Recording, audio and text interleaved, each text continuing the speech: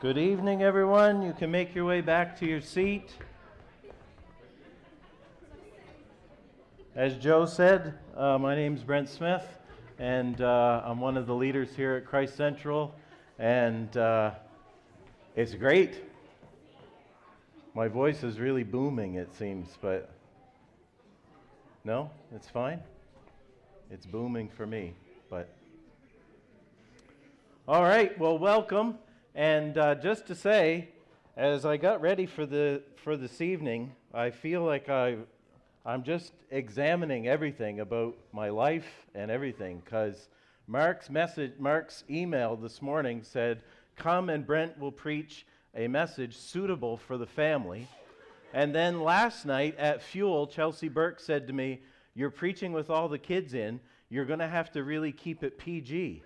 And I'm just thinking now, what have my messages been like up until this point? Have I been preaching some, maybe we'll get huge turnouts from now on Sunday morning as people think, oh, he's really going to bring it up into PG-13. We got to go hear those racy messages at Christ Central. I don't know. Anyway, so I've really just been evaluating everything. But here we are. All right, so. Oh, well, there we go. So here comes a message suitable for the whole family. Who would have thought? Who would have thought? I know that you're all here. Yeah, I know that you're all here tonight because you want to see a message that's 20 minutes. You didn't know those existed. It's like the Ripley's Believe It or Not. That's why you're here tonight. But we're going to try our best. All right. What's that? Oh, there you go. Time's ticking. All right. I'm going to need your guys' help throughout my message, all right? So stay with me. So we're going to start off with this. Can anybody tell me a name that has an H in it? Hannah. Oh. Matt. Ready, Matt? Can anybody tell me a name that has two H's in it? Hey! Can anybody tell me a name that has three H's in it? Pardon? Hananiah? Hananiah? Anybody? It was kind of a quiz for the kids, but it's Matt and Gary duking it out. Oh, there you go, Triple H. All right. Well, I've got a name for you that has three H's in it. It's hard to think of a name that has three H's in it, right? It's a little bit harder than just one. Hugh, that's two H's right there. That's probably the smallest name that can have two H's in it. Hugh Harvey Hicks, right there.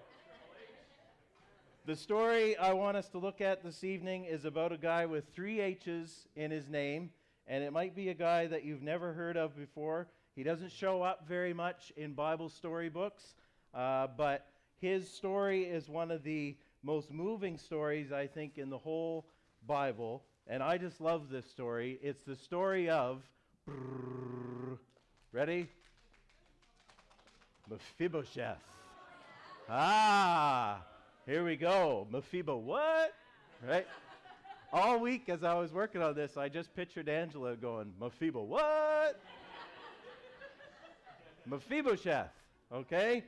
And so you can all say it with me. Ready? 3, 2, 1. Mephibosheth. Awesome. It doesn't exactly roll off the tongue. And yes, there are three H's in there. And many of us might not have heard of Mephibosheth before, or maybe we haven't thought about him in a very long time. His story is tucked away in the book of 2 Samuel, and that's what I want us to look at tonight. So the way that we study the Bible is first we read it, and then we try to understand it, and then we apply it to our lives. And so tonight, for the story of Mephibosheth, first I will tell the story. What is the story all about? Then I'll explain the story. What does it mean? And then I'll apply it. What does it mean for us today? Okay, so you got those 3 points. I'll need you to help me stay on track because I'm a bit forgetful. So we'll tell the story, and then what was it? We'll explain the story, and then we will apply the story. All right? So you got to help me stay on track tonight. So, what's the first thing? I've forgotten already. Tell the story. All right. So, for tonight, this could be a great idea. It could be the worst idea of my life. But for tonight, rather than me just tell the story, why don't we tell the story to each other? Okay. So, let's get some participation going on, all right? It's Saturday. It's nighttime. We're all loose. We all know we're cracking into the storm chips when we get home, long before the snow comes, right? And, there's nothing on the schedule tomorrow except snow removal all day long. And so why don't tonight we get some people up here and we get this story going, all right? Is that good? Yes. Let's just capitalize on this pre-storm excitement and present the story to each other. So I need some actors. All you need to... Mark's here. Thank you, Mark. Mark's ready? I'm just making my space. All you need to do, I will serve as narrator, and all you need to do is act it out. There are no speaking parts, but listen, we need people to really put their heart into this, right? Yeah. Yes. Yeah. All right? So you don't need to talk. All you need to do is mime the story so we can get a visual representation, all right? So forget Hollywood. Right here in 487 Brunswick Street, we can capture the emotion and the power of this unforgettable story, okay? So now some of you, this could be your big break right here. This could be it. This could be what kickstarts everything, okay? So here's who I need. So first, obviously, we need who? Mephibosheth. So do we have a Mephibosheth?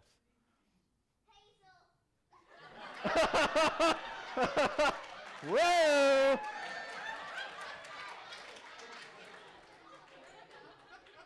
No? Yes? Who? Hey, there we go, Mephibosheth. Come on up. Come on up. Woo! Do you want to take your jacket off or leave it on? Oh, he's got a name on his jacket. You're going to leave it on? All right. Awesome. So Mephibosheth. Now we need the nurse. Claire is the nurse. All right. Awesome. We need Ziba. Ziba. Right back there. Is that Harrison? Yeah. Harrison is Ziba. Okay. So I'm going to say this whole group right here, you are now, listen, come here, listen. You are now Ziba's servants. All right. Awesome. Very good. Yeah. All right, Andy Balzer, you're King David. Okay, and then I need Saul and Jonathan. I need a Saul and a Jonathan. Saul and Jonathan. Okay, Jonathan, and we need a Saul. We need someone to be this guy's dad. Yeah, Tim. All right. Okay, so for Act 1, I need Jonathan, Saul, the nurse, and Mephibosheth. So Ziba, King David, you're over there, okay? Are we ready? Yeah. Let's have you guys over here. Let's have Jonathan and Saul over here. All right, here we go. The story of Mephibosheth, Act 1. Are we ready? Saul and Jonathan, are you ready? Take this seriously, right? Put your heart into it. A lot is riding on this. So give it your all. Okay. Here we go. The story of Mephibosheth. Are you ready? Are you ready? Okay. A lot is riding on this. Here we go. Prepare yourself. The story of Mephibosheth, Act 1.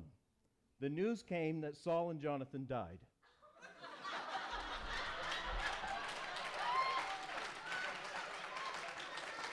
Okay. Well done. Jonathan had a 5-year-old son named Mephibosheth. There we go. When the boy's nurse heard the news that Saul and Jonathan were dead, are you ready, Claire? She picked him up. Pick him up. Pick him up. Okay. And ran. But as she hurried to get away, she dropped Mephibosheth. Fall down. Fall down. Oh! And Mephibosheth sadly hurt both of his feet. Oh. End scene. Okay. Thank you, nurse. No, you guys are dead. You're dead. You are dead. You are dead. Nobody said you came back to life. You are dead. Thank you, nurse. You are done. Okay. Mephibosheth, now you go to a faraway place. So go hide somewhere. Go back there with your mummy. Okay? Awesome. You guys can go. I was just joking. No, you're dead. Stop it. No, go. Go. Okay. All right. So Mephibosheth has gone to a faraway place, and so he's gone. Saul and Jonathan are dead.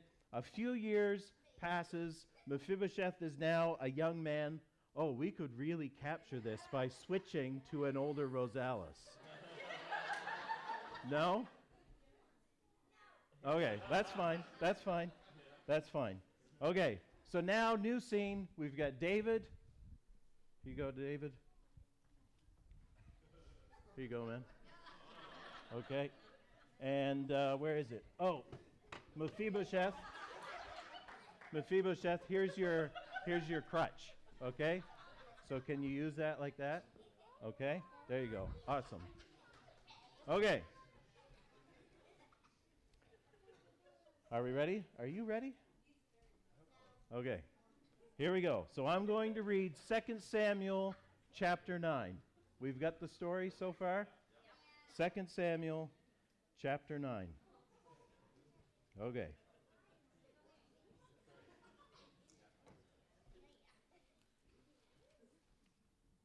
Okay. And David said, "Is there anyone left?" Maybe I should give you a voice. Did I give you a voice?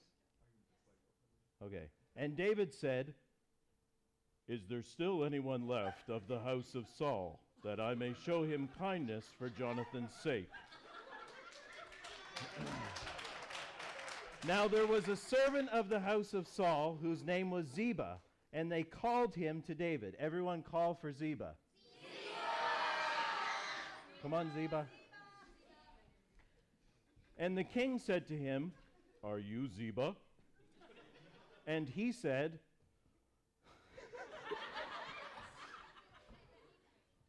"I'm your servant." Is that all right? Oh, no, you don't have to say anything. I'll say it. You just have to act it out. So, like, get down on it. There you go. Yeah. There you go. And the king said, "Is there not still someone of the house of Saul, that I may show the kindness of God to him?" And Ziba said to the king, I don't think I could keep that voice up. I have to. Ah! "There is still a son of Jonathan. He is crippled in his feet." The king said to him, "Where is he?"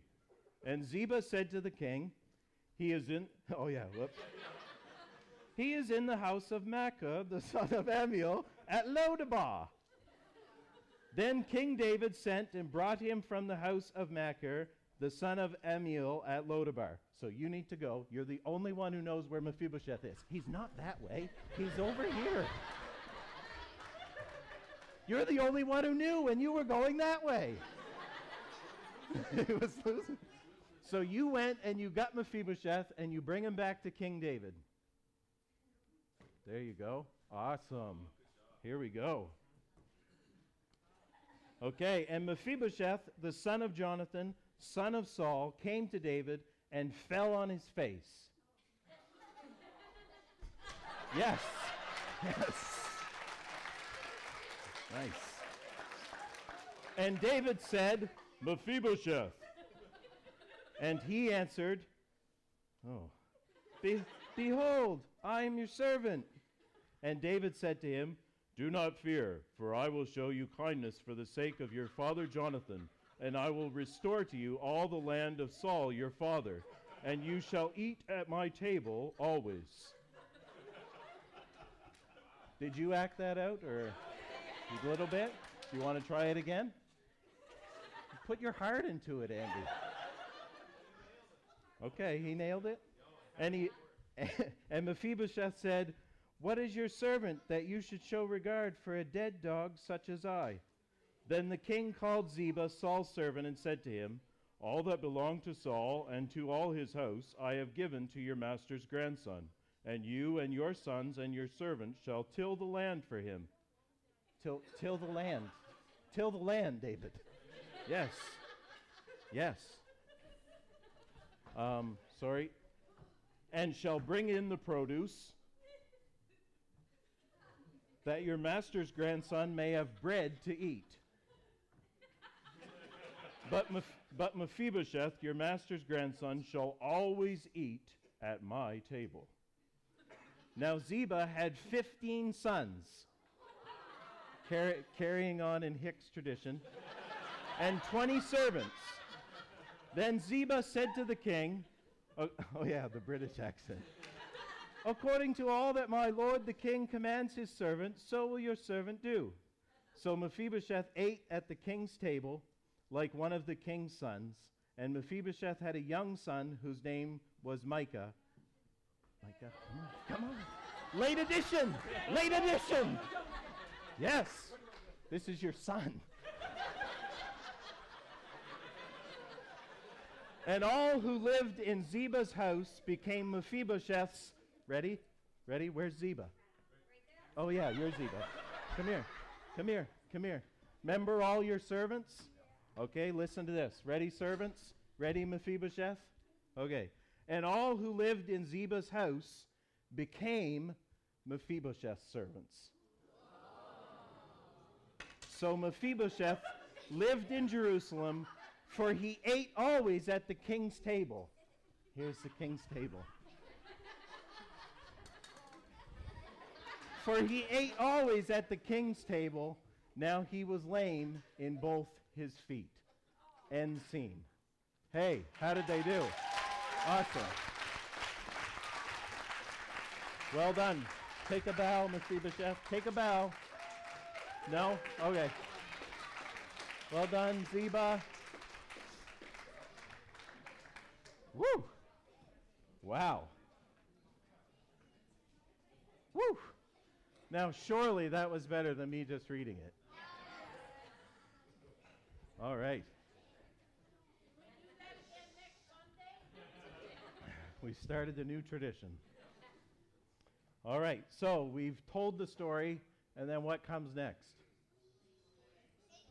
Explain the story. All right, so David had been king for a decade or so, and one day he is reminded of a promise that he made to Saul and to Jonathan that he would be merciful to their family when he became king. And he kind of wonders out loud at the first of the chapter, is there anyone still left of Saul's family that I may show him kindness for Jonathan's sake? Is there a distant cousin? Is there a great aunt? Is there anyone still alive of Saul's family that I can show them kindness?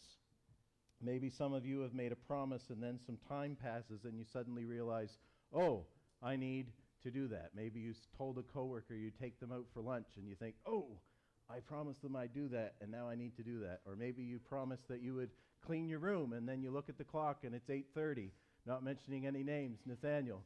And then you realize, oh, you made that promise. Oh, I need to do that, right? And so the same thing is happening here. David says, oh, I made that promise to be kind to Saul's family.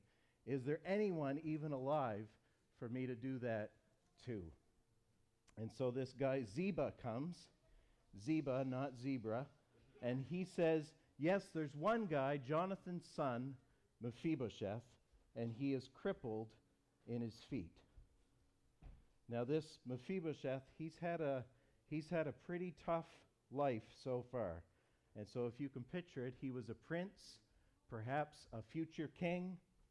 And for the first 5 years of his life, he had it all. He was royalty, right? He was the grandson of the king.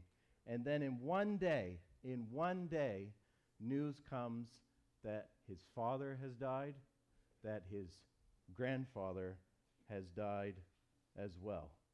And then the nurse caring for him grabs him, picks him up, and runs away to protect him, and in doing so drops him, injures both of his feet, and now he's crippled for life. He either can't walk or he struggles severely to walk. And so in one day, he's lost his family, he's lost his position, he's lost his wealth, he's crippled.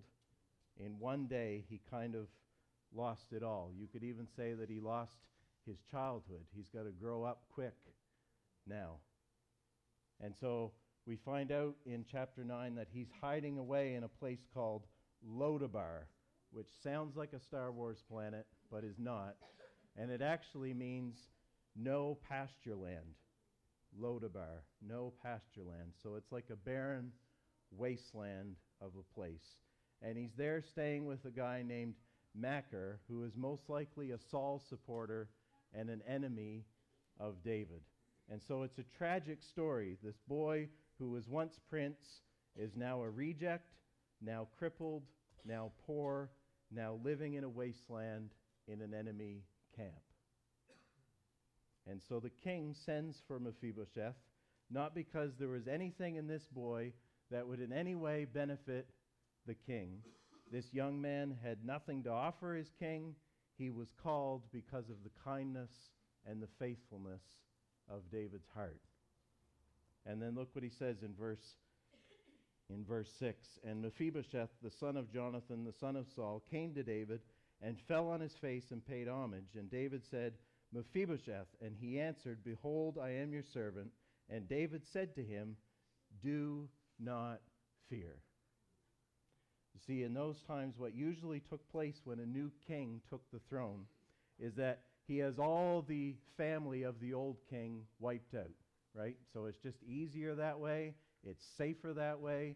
You don't have to worry about some wacko cousin of the old king poisoning your tomato soup and trying to take you out, right? So they just had the whole family wiped out. And so keeping that in mind, imagine the terror that Mephibosheth felt when the knock came on the door in Lodabar. He's hiding away, and the knock comes on the door. The king wants you. What's Mephibosheth thinking? Time's up. I've been hiding away as long as I could, and now the king's come knocking, and that's it for me. For all Mephibosheth knew, this was it. I mean, picture it. He's going to see David. David is the hero of Israel, right? He's the lion killer. He's the giant slayer. He's the psalm writer. David is the man, right? He's like The Rock and Ed Sheeran and Bear Grylls all rolled into one. And he's a king on top of that. And so you have this David on one side of the room, and in comes Mephibosheth on the other side of the room. He's a poor, crippled, rejected young man standing before the king with nothing to offer him, trembling, scared to death, expecting judgment.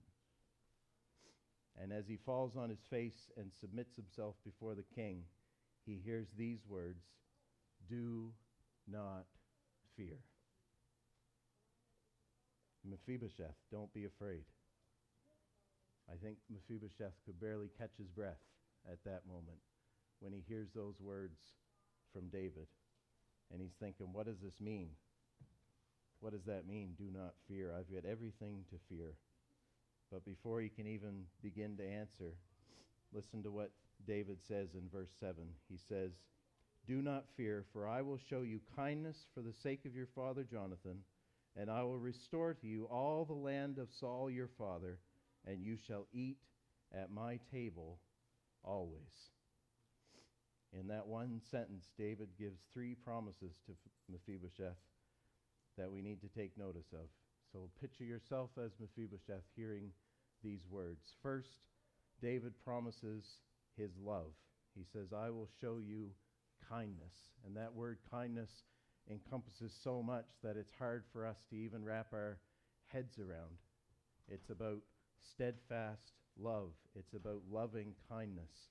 It's David saying to Mephibosheth, I'm going to wrap you in my love. I'm going to pour my love out on you. And David says he's going to do that for the sake of his father, Jonathan. David loved Jonathan deeply. He was his best friend. And so he tells Mephibosheth, I'm pouring out my love on you because of who you belong to.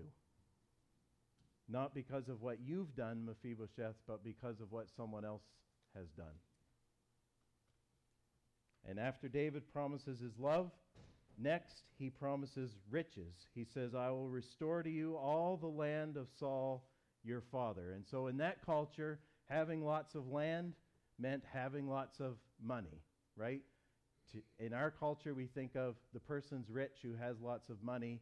In that culture, the guy who had a lot of land, he was the rich one. And David says, I'm going to return to you all the land of your father Saul. I'm going to, by my love, immediately move you from poverty to riches. There is nothing Mephibosheth can do to earn this. He can't work and buy the field. He can't work the fields and make money. There's nothing he can do to take himself out of the position he's in and move himself to a different position. But David, the king, in his love says, I'll move you from there and I'll put you here. The last thing David promises is perhaps the most outstanding of all. He promises adoption. So when David says, eat at my table always, it means you'll be a part of my family. You'll be my son. David is making Mephibosheth a part of his own family. And so at the weight of these promises, Mephibosheth, he can barely hold it together. And who can blame him? He falls down at the king and he says, what is your servant that you should show regard for a dead dog such as I? I'm nothing but a rejected, poor, crippled young man. I have nothing, I can give nothing, and I deserve nothing. And then beginning in verse 9, David shows that he's not just saying empty words. In verse 9, he begins acting on those promises. He immediately begins putting those plans in place to see those things happen. And then in verse 13, we kind of get our happily ever after to our story. And it says, so Mephibosheth lived in Jerusalem, for he ate always at the king's table. Now he was lame in both his feet. What an incredible, incredible story. All right, what comes next?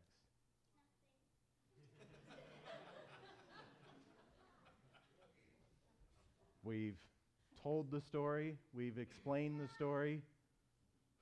What is it? Yeah! Now we got to apply the story, all right? We've got a bit of a handle on this story, but what does it mean for us today, sitting in 487 Brunswick Street on a Saturday night because there's snow coming tomorrow, right? So, let's apply the story. What does it mean for us today? Well, whether we realize it or not, you and I are a lot like Mephibosheth. We're poor, we're lost, we're living in the enemy's household, and we're broken by sin. And yet God seeks us out. God, out of his kindness and faithfulness, calls us to himself, and we come to him broken, we come to him poor, we come to him filled with the fear of our guilt. We come not deserving of any mercy, not deserving of any blessing, and we throw ourselves at his feet. And what does he do? Just like David to Mephibosheth, first he promises his love. He He says, not because of anything you've done or because of anything you can do for me, but because of what my Son Jesus has already done, I will shower my love on you. I will show you kindness for the sake of my Son Jesus.